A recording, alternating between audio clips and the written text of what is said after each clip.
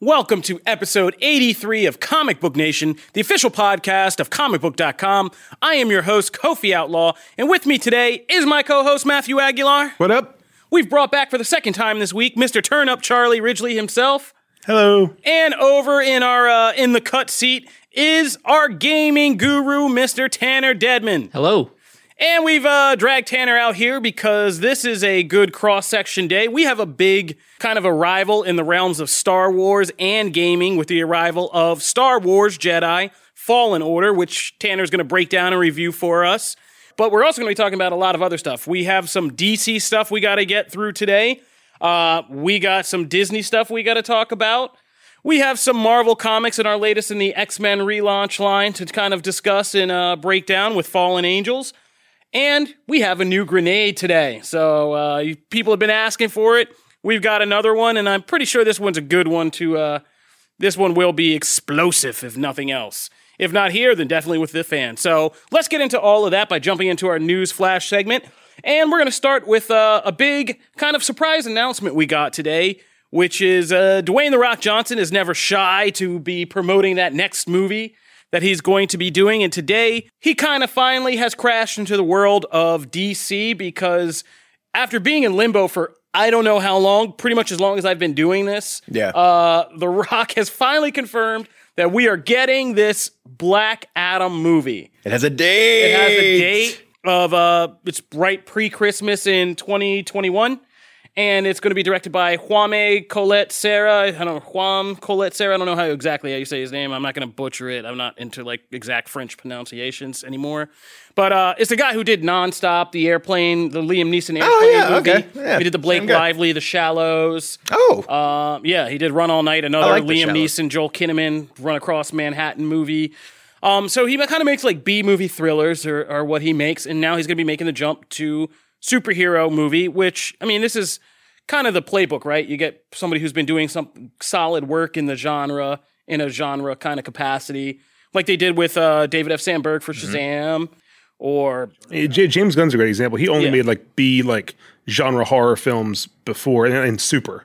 You know, like all low-budget little stuff before Guardians, so... Yeah, and so Sarah has been making more than just low-budget. Right, He's been making these modest-budget action movies that actually earn a lot of money and do well at the box office, even if they don't get the highest critic scores.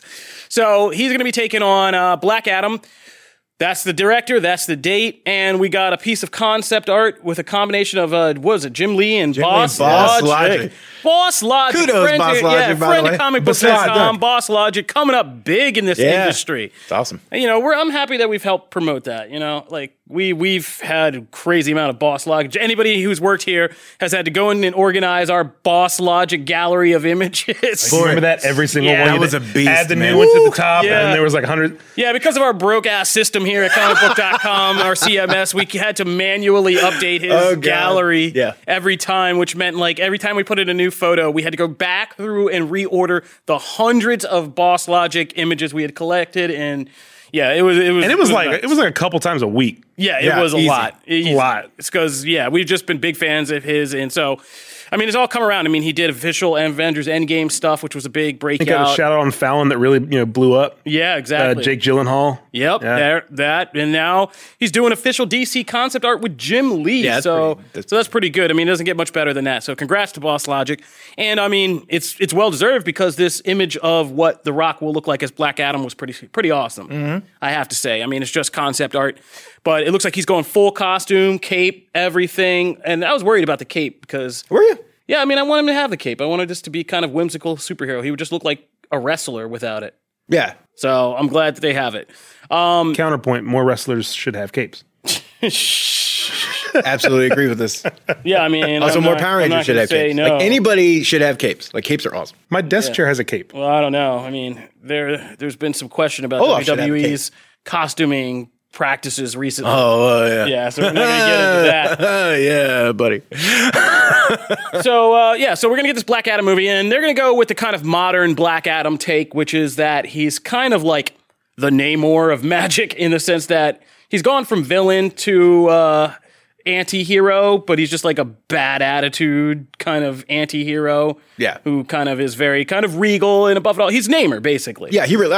Honestly, I wasn't kidding when I was like, "That's a great description." Yeah. That is spot on. He is exactly like that. So, in the whole mythos about how he became Black Adam and the magic in the world that he came from before becoming this mystical hero. So, I'm excited to see The Rock jump into this. Hopefully it's going to be more kind of like Shazam than it is like Scorpion King, but I think so, right? Yeah. I think The Rock has learned over the years. Absolutely. I'm not don't get me beat up. I mean The Rock. that style, that Brandon Davis will come in here and swing something at me. that wink and a nod meta style gets way more receptive. Like, it's way more receptive by audiences. So yeah, I mean, I'm psyched for this. You guys, I mean, I didn't think this was happening. Like, this came out of nowhere. Yeah, I thought this was in limbo. I mean, all the people out there, scoopers, are now like, I told you it was happening. No, you didn't. We all thought this was in limbo. Like, we thought Shazam 2 would happen first, and then there was going to be a Black Adam movie. But it's all been all over the place. Like I said, this has been going on for like the 10 years I've been doing this. So I'm just happy to see this come to fruition somehow, some way. I am a little surprised that DC is going to do 3 movies in a year at this point. I mean, obviously in the future, that's what you want to get to, but just with kind of the struggles recently, and they kind of reworked it to be like director-driven, creator-driven, smaller movies, that not all big connect. And these probably won't connect, but 2021 has Batman, The Suicide Squad, and now Black Adam all in the same year. And that year we have 4 MCU movies. And so it's going to be a really, really, really crowded year in 2021. The best year. I mean, it might be great. That's what I'm saying. It's going to be really crowded. But here's the thing: does it stay that way? Do you see a movie like Batman, which still like? Do you see that maybe getting bumped? Do you see? Batman won't get bumped back. If anything, it'll get bumped forward. Okay. I don't think Batman's going to get bumped back. No, they're for once on the right track with Batman. Yeah, I think all of these projects are on separate enough lanes that honestly, it feels like Suicide Squad could be earlier because that movie's like all the way into production. Well, and like Wonder Woman, they moved it more as a like just to give us a little extra time. Yeah. The date sounded good to them. Like most of the stuff's done. Like a lot of these. Honestly, you look at you look at Dwayne Johnson. Look at his Christmas has always been like he had both Jumanji movies are Christmas releases, and the first Jumanji movie crushed even in the wake of Star Wars. Did really, really, really well. So they immediately said, okay, let's do the second Jumanji movie at Christmas again. And now it's like, well, now let's do it another 2 years later and, go with, because even though it's Warner Brothers, not Sony, it's still his production company. It's still $7 production, working on it. So it's, let's put it at this slot where we found Dwayne as a brand to be successful. Yeah. And Christmas is just a lucrative. Yeah. It's just obviously, and the only downside is it's, it comes on the heels of the first Avatar sequel. It comes like right around the same time. As Avatar 2. Avatar sequel, but like no Star Wars, no real superhero movie that I can think of at that time. No, the most recent one before that'll be November, and it'll be Thor: Love and Thunder. Thor: Love and Thunder, yeah, which kind of similar, but not really. So that'll be good. So it is going to be like the clear superhero movie contender for that window. So, and it's The Rock, so it's already got a built-in worldwide audience. So I wonder just how much of the underperformance of Shazam affected this change. Like, were they willing to invest in a Shazam 2, or did they just move the smart move, which I would have made, which is let's get something guaranteed like The Rock, bolster this franchise, and then come back in a Shazam 2 that has The Rock. And I think there's an element of that to it. I mean, I think the underperformance wasn't a giant failure, especially because the critic reviews were so solid and the audience reaction was so high. I mean, it's still a business at the end of the day, and so it didn't make a ton of money. So, I mean, obviously there was some. But I think that's the most puzzling part about Shazam is that it was so well reviewed. It was so well, like critics loved it for the most part, and it still couldn't find an audience. So I think that was. Right. I agree. Like I agree because I think that's the money decision here is to go with people like that. Let's stay on that track because that's the right track. But we need something that can command automatic money. And the other thing too that I mentioned earlier, like The Rock is maybe the busiest actor in Hollywood with his producing, and he's in a million movies, and he always has a new project coming out. Like if Warner Brothers and New Line got like, hey, we have this like couple of month window where we can shoot and release, and it's like, well, we have to take it because we don't know how busy he's going to be post that. We don't know what else is going to go on. Like we have a window, we're going to do it, even if we plan on doing Shazam 2 first, or if we reshuffle whatever. Like if The Rock has an opportunity and he's willing to do it, like, you got to say yes and do it. I mean, there is a certain amount of logic to that, but there's also, like I said, this thing has been ongoing for 10 years and he's had time in that. So I feel like it doesn't have to be mutually exclusive. I think it could just be all things coming together at once. The Rock was available. They need some way to spin this franchise around. It all could be meeting, or they just threw some dump truck full of money on the table and they were like, now you have time. Yeah, that's true. And he's like, The Rock always has time for money. So that'll do it. Black Adam will keep you, now that we'll be covering this for the next couple years, we'll be keeping you guys updated about what the story is, who else joins this, and like everything else about it. So stay tuned for that. We're going to move right along, not from the DC Universe, just to another corner of the DC Universe, really. So we're going to go from talking about kind of the more DCEU stuff with Black Adam to talking about where we are with these DC standalones, because Joker 2... And this is why we brought Charlie back, because Charlie was here for the infamous Joker episode where he took a Arthur Fleck-like stand against this movie, even though the rest of us were praising it. Some of you stand with Charlie, as you've let me know in hashtags and such. Oh, really? But, no, not really. Oh. No, I'm just kidding. There have been a couple. Oh, no, I was curious. Yeah, there's been a couple. I'll stand alone on this island. That's no, there's been a couple I stand with Charlie, and people agreed with Charlie, which is why I made that episode good. But... Charlie! So, already we're here and talk about Joker 2, which was already being speculated about before the movie came out. Todd Phillips kind of made this offhand remark that the only way he would ever do a sequel is if he and Joaquin Phoenix kind of agreed on the ideas, and that they had tossed around some ideas of how it could continue, and so on and so forth. Now, Joker's here. It's going to be $1 billion success, it looks like. It's the most profitable comic book movie of all time. It's got so little to make. Yeah, exactly. But that's how you make profits. Exactly. No, that's all awesome. Of you. Yeah. So, I'm so disappointed in all of you. Why? So at this point, you're obviously on the wrong side. There's no right or wrong, but I the joke, majority but it is, side. I do think, as much as I don't like this movie, I am happy that a comic book movie that is so different than the norm is successful. I think that is great. Well, that was then. Now we're talking about franchising it, which is not different at all from the norm. So, Joker 2 discussions are already happening. Todd Phillips is kind of trying to downplay this and just like, oh, Lord, but... Yeah, because he really doesn't say like, oh, yeah, we're working on a sequel. He just kind of dances around. Well, let's see. Let's read what he says. Todd Phillips said, talking to Los Angeles Times... but it couldn't just be this wild and crazy movie about the clown prince of crime, in quotes, said Phillips. It would have to be some thematic resonance in a similar way that this does. Because I think that's ultimately why the movie connected. It's what's going on underneath. So many movies are about the spark and this is about the powder. If you could capture that again in a real way, that would be interesting. Yeah. Now, here's what Joaquin Phoenix has said about this previously. In the second, third week of shooting, I was like, Todd, can you start working on a sequel? There's way too much to explore, Phoenix said.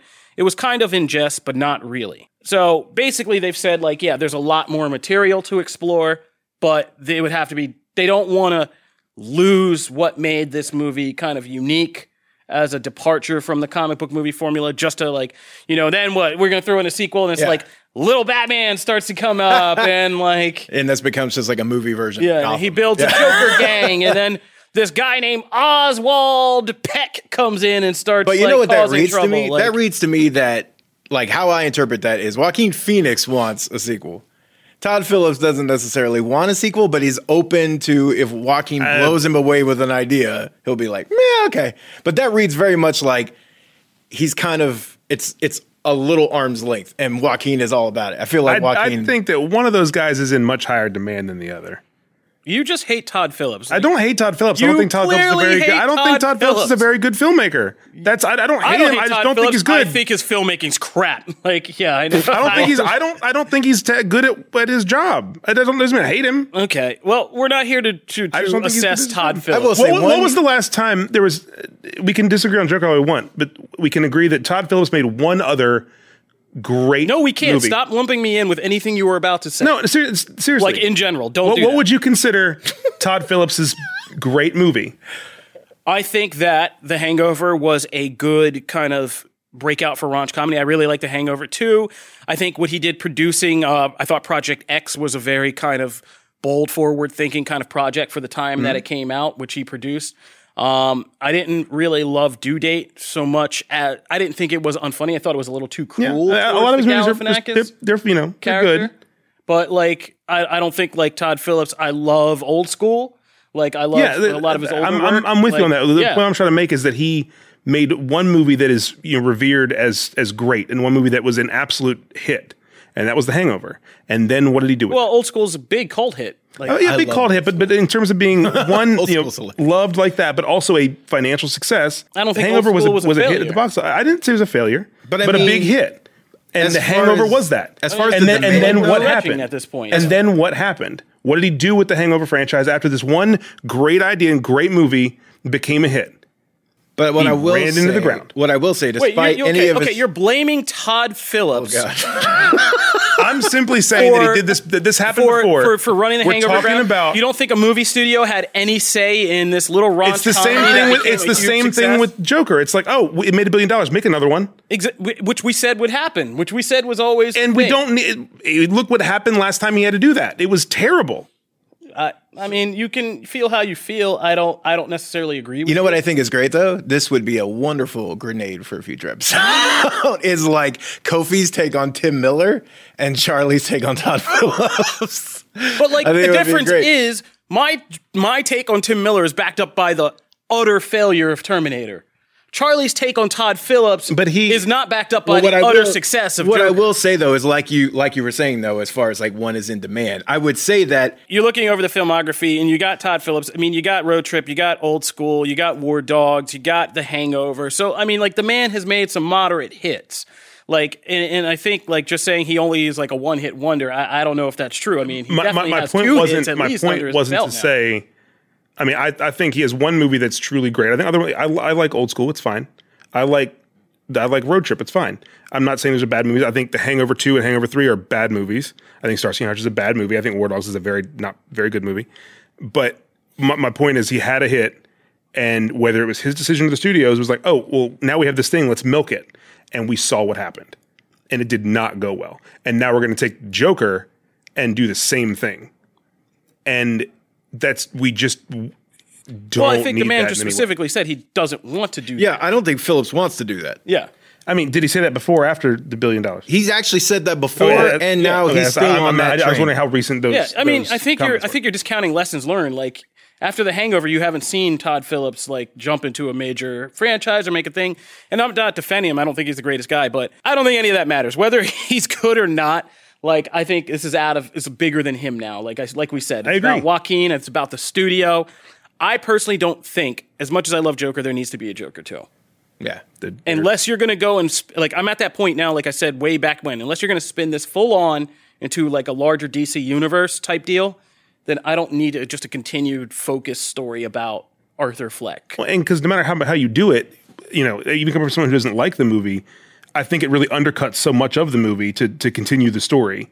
You know, because you can say, like you were talking about earlier, like, oh, it can be this adventure, little Batman, like, that's silly. You can say, oh, it was a dream, and then we go into another dream, like, well, that kind of ruins the first one a little bit. It might have been you, Kofi, or it might have been JK. Somebody in the office the other day had an idea that I actually really liked, and it was make the Joker an anthology type of thing. You get a new actor and a new filmmaker and a totally different vision, and just like do a bunch of Joker movies because they're going to succeed, but just with totally different ideas and see what other people bring to the table and give them one movie and just have fun with it and make something crazy. And I really think that that's a really fun idea. Yeah, it is. But unfortunately, Hollywood doesn't make bets doesn't turn away from happen. Sure bets for repeated risks. When you make $1 billion after Season of the Witch, we're not doing that anymore. Yeah, but all right, we're gonna keep you updated about this whole thing. Let us know. Do you guys want a Joker 2? Hit us up at the hashtag Comic Book Nation, and please let us know. Do we even need a grenade now? I mean, no, I don't think so because I didn't think these were gonna be such grenades. First, Frozen. Let's get something easy. And Frozen 2 is coming down the pike. The first reviews and reactions to Frozen are now out as of today. Matt, take us through. People are saying it's better than the first in most cases, and some people are saying quite the opposite. Well, okay, so like going through it was very weird. Yeah, like there's no. Okay, so going through most of the reviews, I went through several. Yeah, I've seen, like, I'm all over the place. I don't even know how to introduce this. I've seen some that are like, it's better than the first and even makes the first better. But none of them are none of them are extreme. I have yet to see an extreme one that goes, it's terrible or it's great. It's all this weird, murky middle. When the reactions came out after the premiere last week, there were people saying this is better than the first one. I remember this movie's incredible. Frozen 2 is a masterpiece. Like it was wild. So what's the difference between? But now the reviews are like, yeah, all in the middle. A lot of them are like, oh well, it's fine. And the one thing is the music is really good and the animation is gorgeous, but it's like, but the story's kind of I've seen that the story. I've seen like there are a couple reviews that point out that the story is more cohesive as a story than the first one. The story has more heart than the first one. The new songs with like Kristoff and some of them are great. Like, so they keep pointing out all these positive things, and then their wrap up is like, it's like describing a movie as a 5, and then you give the movie a 3.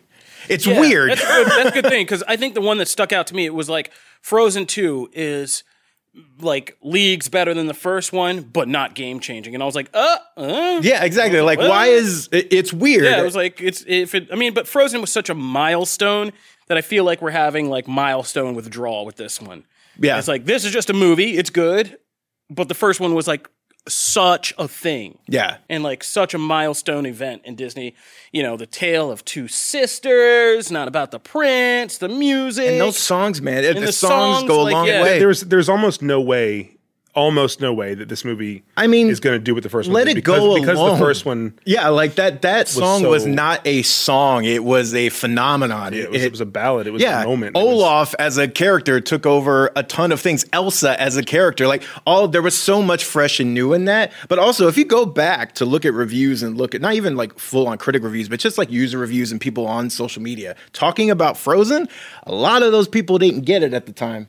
There was I remember a lot of like, what is everybody talking about this movie? It's fine. Like there was a lot of that at the time. And as we've seen with other stuff and even things we'll get into later, like as time moves on, people remember things in a continued heightened sense. And so your love and appreciation for something, even if it started out just here, in 2013, now you have this crazy high expectation, even if you didn't love it at the time. So I think that has a lot to do with it. Frozen 2 is not woke enough. There you go. There was one scene.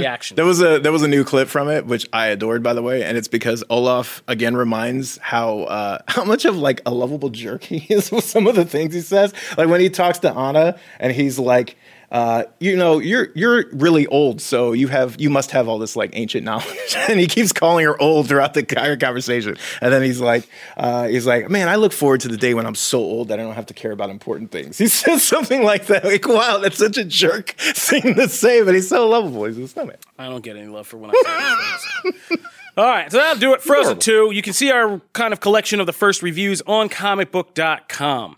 All right, well, we're going to change things up a little bit because I did have a whole grenade topic, but then, little turnip over here has made everything. Come bring it on. Like, no need. We don't necessarily have time, so we'll do it at the end if we have time. If not, we can save it for another episode. It's not a topic that's going anywhere. All right, so when we come back, we are going to deep dive into our review of Marvel's new X-Men spinoff, Fallen Angels. Tanner is going to tell us if we should be buying Star Wars Jedi Fallen Order. So be sure to tune in for that.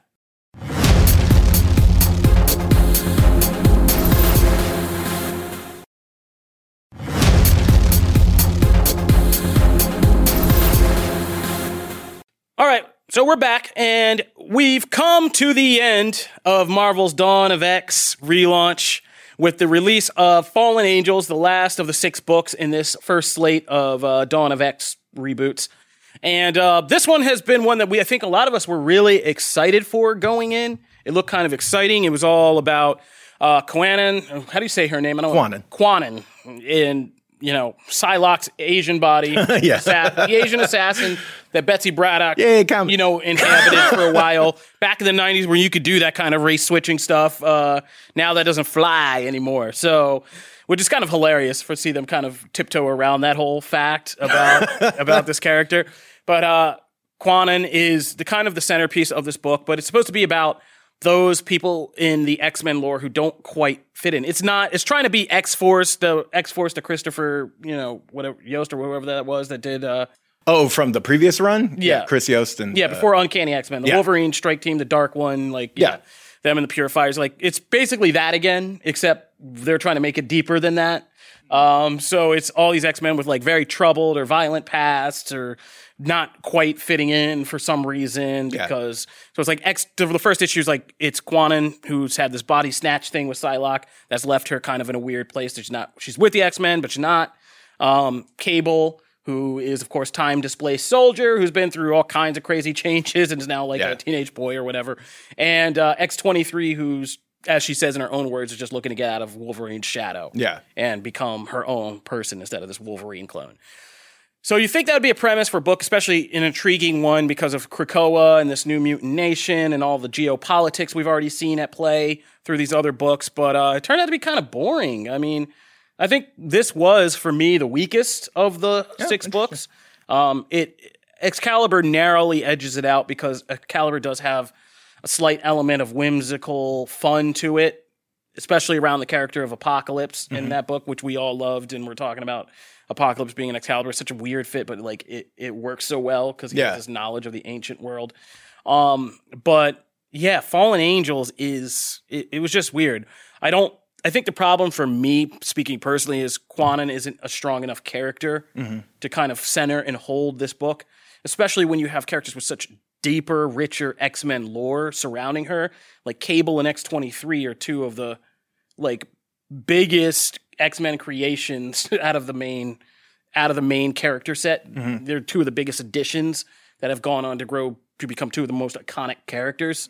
So like, and they're playing second fiddle to this character, who again I don't think is interesting enough to ground a whole book. I mean, I think they could be, any character it could be if they're written well enough. And that's the thing is like I like seeing new characters, need to know new characters, and it makes sense to have established ones around them, but this character is just not written very well at all. Like you're never given a real reason to care about it, and then it becomes what you said. Like it's because the character's not written in any interesting way. It's like, well, now I just want to see Cable and in X-23 because I'm and much that's more like interested in I think that. we said like that. I said to you and Matt JK, like I think it says something that the best scene for me in Fallen Angels was the weird like kind of BDSM erotic play between Cable and X-23, where she's at a party. They're having a party on Krakoa, and Cable sees her like sitting alone. And he's like, "Don't you want to dance?" And she's like, "That's not how I dance." And he's like, "Oh, how's that?" And she punches him and like nearly breaks his nose. And they have some weird like sexy fight time or whatever. It's so odd because like that's one of my least favorite scenes. But it's because it feels really out of place. It sticks out to me. Because like, and me and Jamie have talked, like, I'm much higher on this book than a lot of people. And this book online, it seems to be, along with Excalibur, like one of the most divisive. Like you either kind of love it or you don't. There's not a lot of middle ground. And to me, it's actually, Mr. Sinister is to me the star of this issue, this particular issue, because every scene with him and Kwannon is gold for me. I love the back and forth. And the thing is, Kwannon does have the history as Psylocke that these other characters don't. And so like when they pitched it as a Psylocke book, I mean, Psylocke has had her own miniseries before. And the thing they always kind of struggle with is to define her personality. I think the whole point of this book is to find that. I think Brian Hill can. This issue is still trying to find that rhythm a little bit. A lot of it has to do with her past, the daughter angle. Oh, by the way, we should talk spoilers, but this is Friday's show, so it's fine because it came out on Wednesday. Spoilers, by the way. But when they reveal that, she has a daughter and they start to go into like her name is a shackle and some of those other things, I think he's finding little pieces, little nuggets of interesting character parts of her. So I think in a couple issues time, this could be a great showcase for the character. I think it's still trying to find its rhythm. It's not my favorite in the Dawn of X books by far, but I actually really enjoyed this. And I also think, one of the other arguments has been X-23 and the handling of her. I haven't been a fan of the handling of X-23 since All New Wolverine ended. Because to me, this line where she's like Logan's shadow, like Jamie hated that line. And I get it from someone who has seen Laura. Like we love where Laura was with Tom Taylor and All New Wolverine in that book. It was moving that character up while Logan was away. And that was supposed to be the idea. She was supposed to be Wolverine for years. And then Logan was supposed to come back and she would have already been defined. Instead, we got a Batman Dick Grayson situation where they brought Batman back in a year. Dick Grayson doesn't get to be Batman anymore. And that character then has to go on a hunting expedition for the next 4 years to find their character again. That happened to Laura.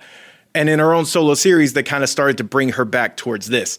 I think this will be an exploration over the next couple issues of finding Laura as a character again outside of Logan, which X-Force books in the past have always sandwiched them together. They are they're daughter and father.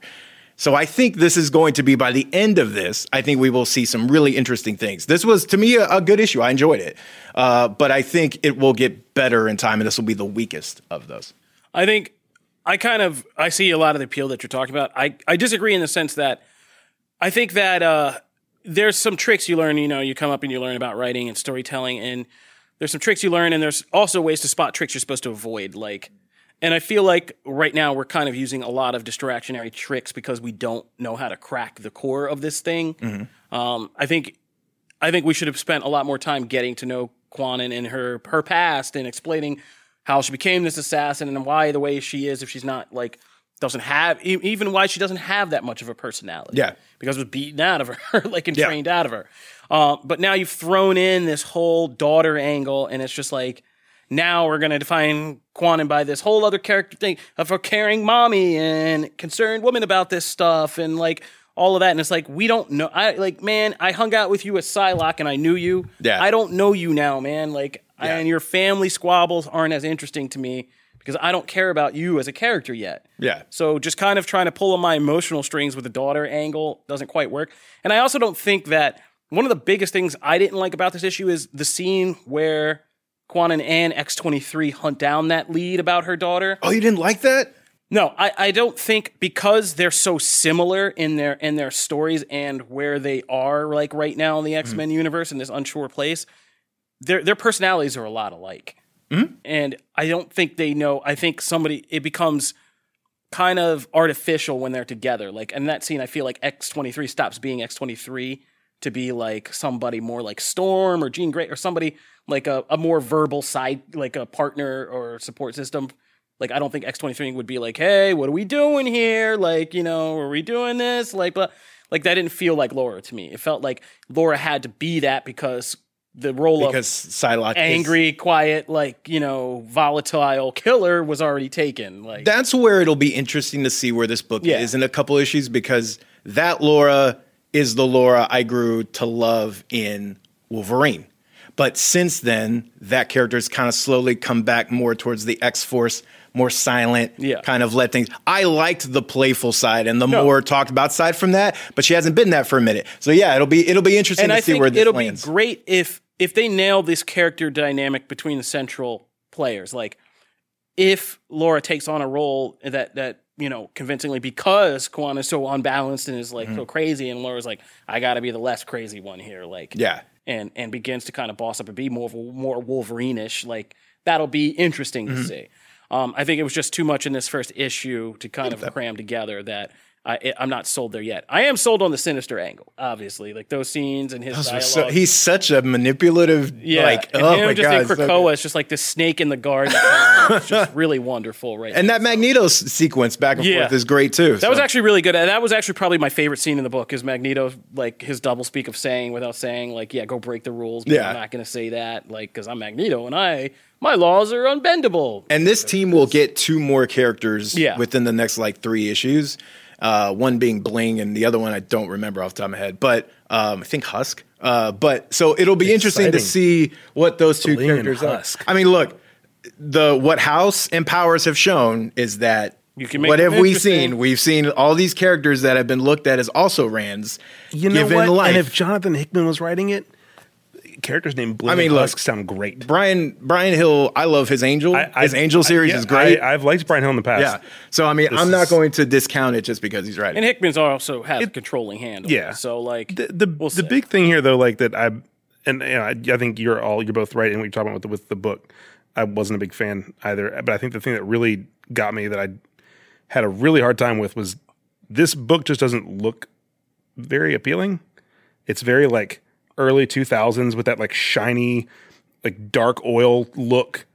And it's I don't know how to describe it. Like there's old X-Men books that are just discounted because they're bad and we don't like them. Yeah. They're like, it all seems from that era where like there's not a real setting at any point. It all seems like it just takes place in darkness, and it's a bunch of like weird close-ups on different parts of your face to show that you're angry. The close-ups weirded me out at one point because it's such a strangely laid out and illustrated book. During that conversation with Magneto, there was one panel where it's like closes up on her lips, and I'm like, this is the weirdest panel. But they lose everything behind them, and it's just like, I mean, I don't know how very we want to get weird. into this, but there's a weird sexual element to this whole That's House true. of X thing. Like every book has to have some kind of sexual innuendo between characters that's twisted. Nothing's as good as the whole Cyclops and Jean Grey and Wolverine have. This whole joined bedrooms. Psylocke conversation. That's there's a lot of that. Like, look, where even are they? Like, that's the one. That's the one I was talking about. I was like, that is a weird panel. Yeah, it's a very weird panel. It's so like it's I think darkness, and it's very book, like though as far as tone. But I'm not like if I had a choice of visual style, that is not my choice of visual. I definitely prefer some of the. A lot of it is. And books can be dark in color. Like that's fine. It doesn't do it very well, and it focuses on strange things like that. All like close-ups. Yeah, I mean, so that's many not close-ups. wrong. It does all close-up spaces in the dark, and there is something pervasive darkness. I love that scene though. That scene where she's it is a pops weird the looking claws book. on the other. Oh my god! Especially when the cover was so like, Blade Runner colors almost, and it's like where is all that? Like where's all that neon and like that those tones? I don't know, but we're still split. So real quick before we got to throw it over to Tanner, how would you guys rank your your Dawn of X launches?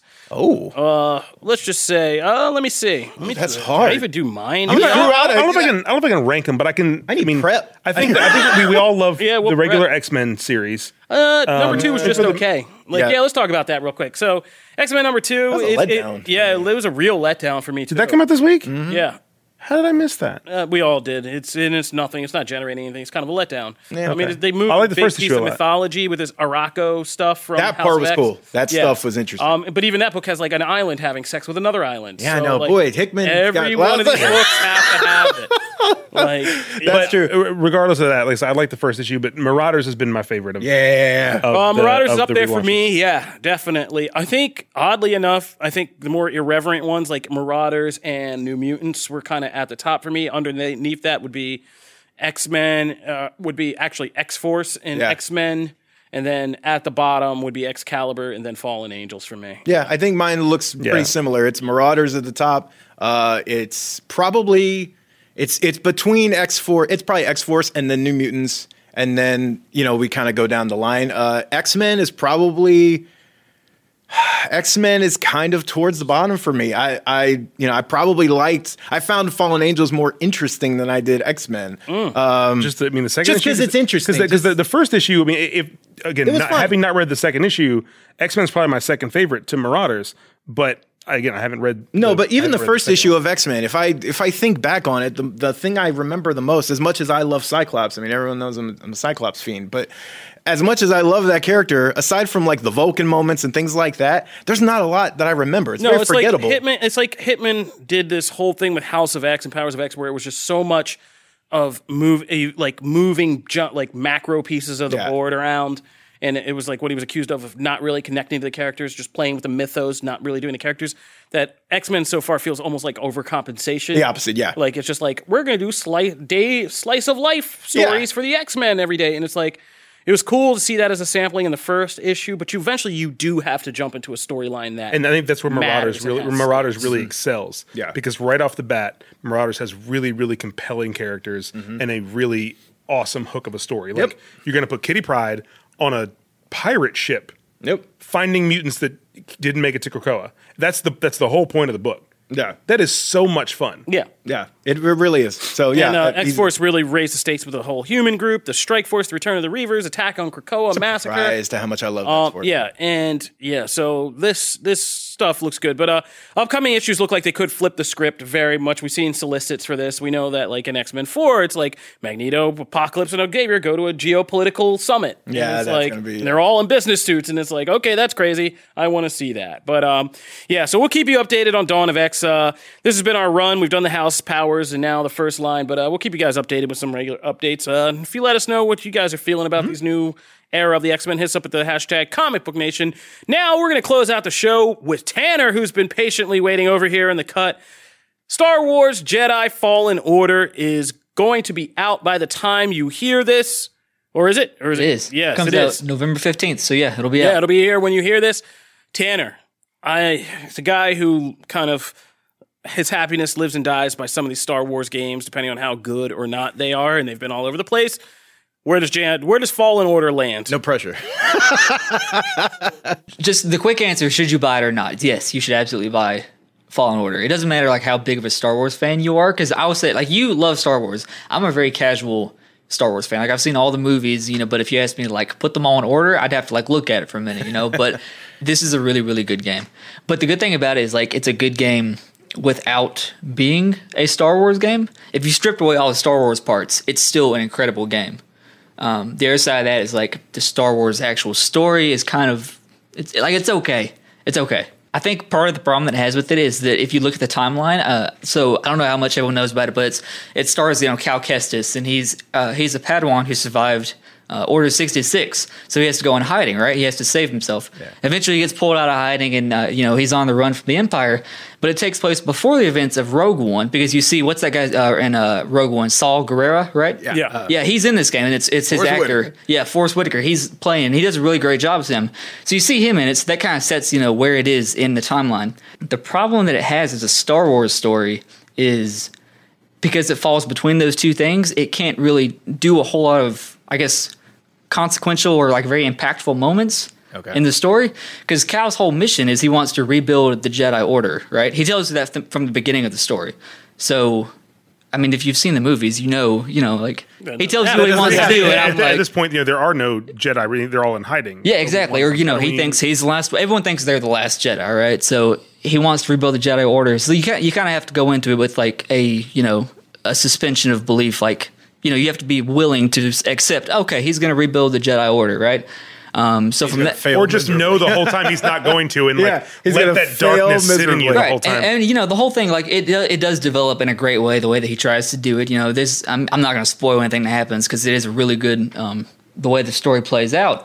But from a Star Wars perspective, that kind of does limit what Respawn can do here, right? Yeah. You can't have someone blow up a planet, because then you got to explain that in the other movies, and you can't have someone, chop off someone's hand because, hey, you can explain that in another movie. Is the game considered canon? The game is considered canon, yeah. So your hands are pretty tight. And you see the way they worked around it, because like Cal was a brand new character, and the people that he teams up with that are on his ship, like there's Sayre and his little droid BD-1 that follows him around everywhere. They're all brand new too, so they kind of work around it that way. They're all brand new characters.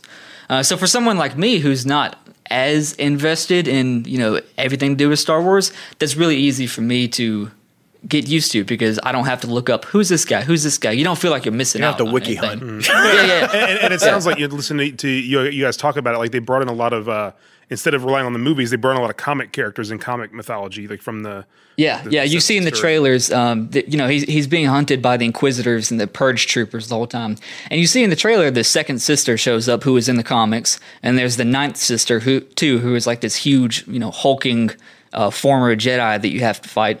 And you see all these guys in the trailer, so this isn't spoiling anything, but they do pull from, I guess, like the not the main line, not the main movies. They pull from like the areas around those things to build on it. So I guess you could consider them more minor characters. So but for me, that's nice because I'm not missing out on anything. I don't feel like. Sounds like it's good for newcomers, but also for like people like me who read a lot of the comics, the books, watched the animated series of that era. Like there will be Easter eggs and stuff. Right, and there's fun things like that. Like you come across some stormtroopers at some point, and this is in a trailer too, so I'm not, I'm not spoiling anything. You come across some stormtroopers, and they say, you overhear their conversation because they're sneaking around, and they say something like, "Well, at least we have the high ground here." So it's fun stuff like that. You're like, okay. Well, so from watching the trailer, I don't want to keep interrupting her, but like.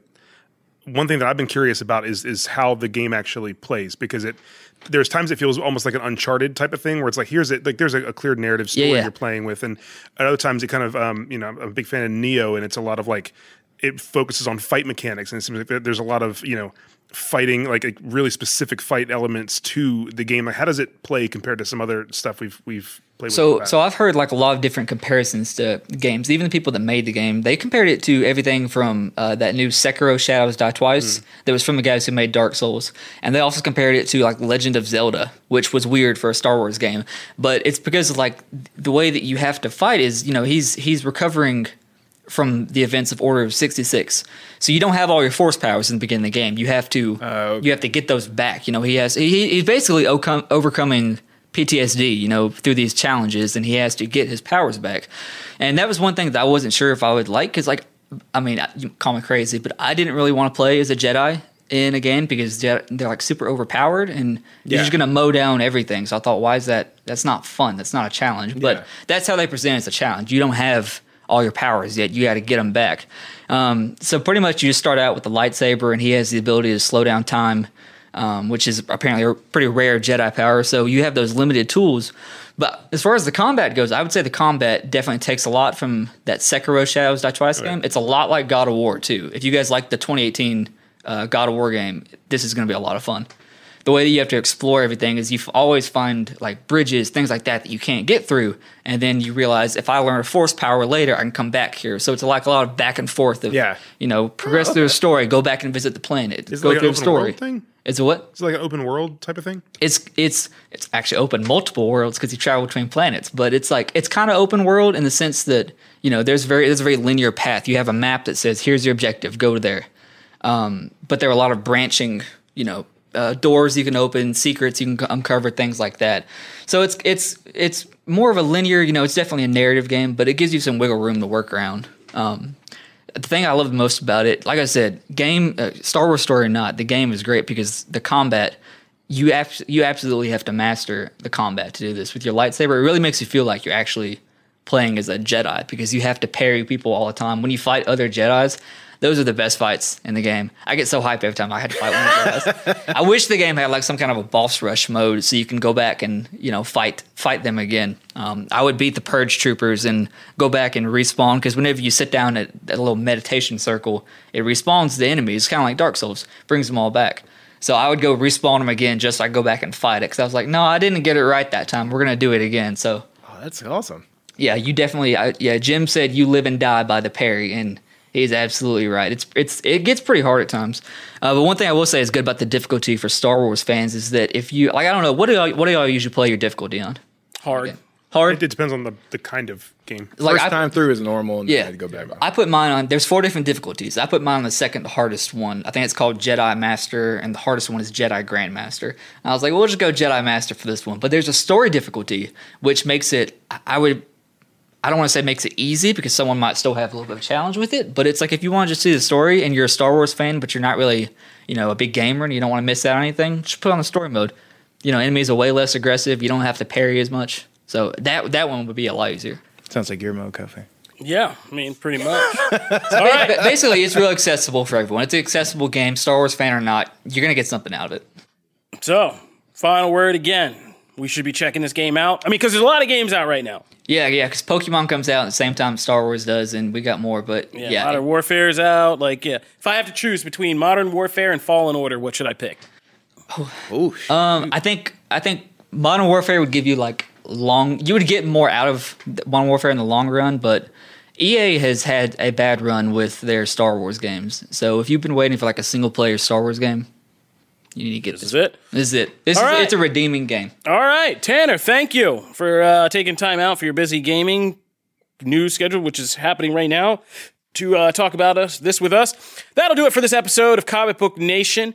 If you are just now getting into the show, we drop new episodes every Wednesday and every Friday. People seem pretty good about getting the Friday episode, but don't forget that Wednesday episode when Janelle Wheeler's here and helps me and Matt try to muddle through the nightmare craziness of the middle of the week.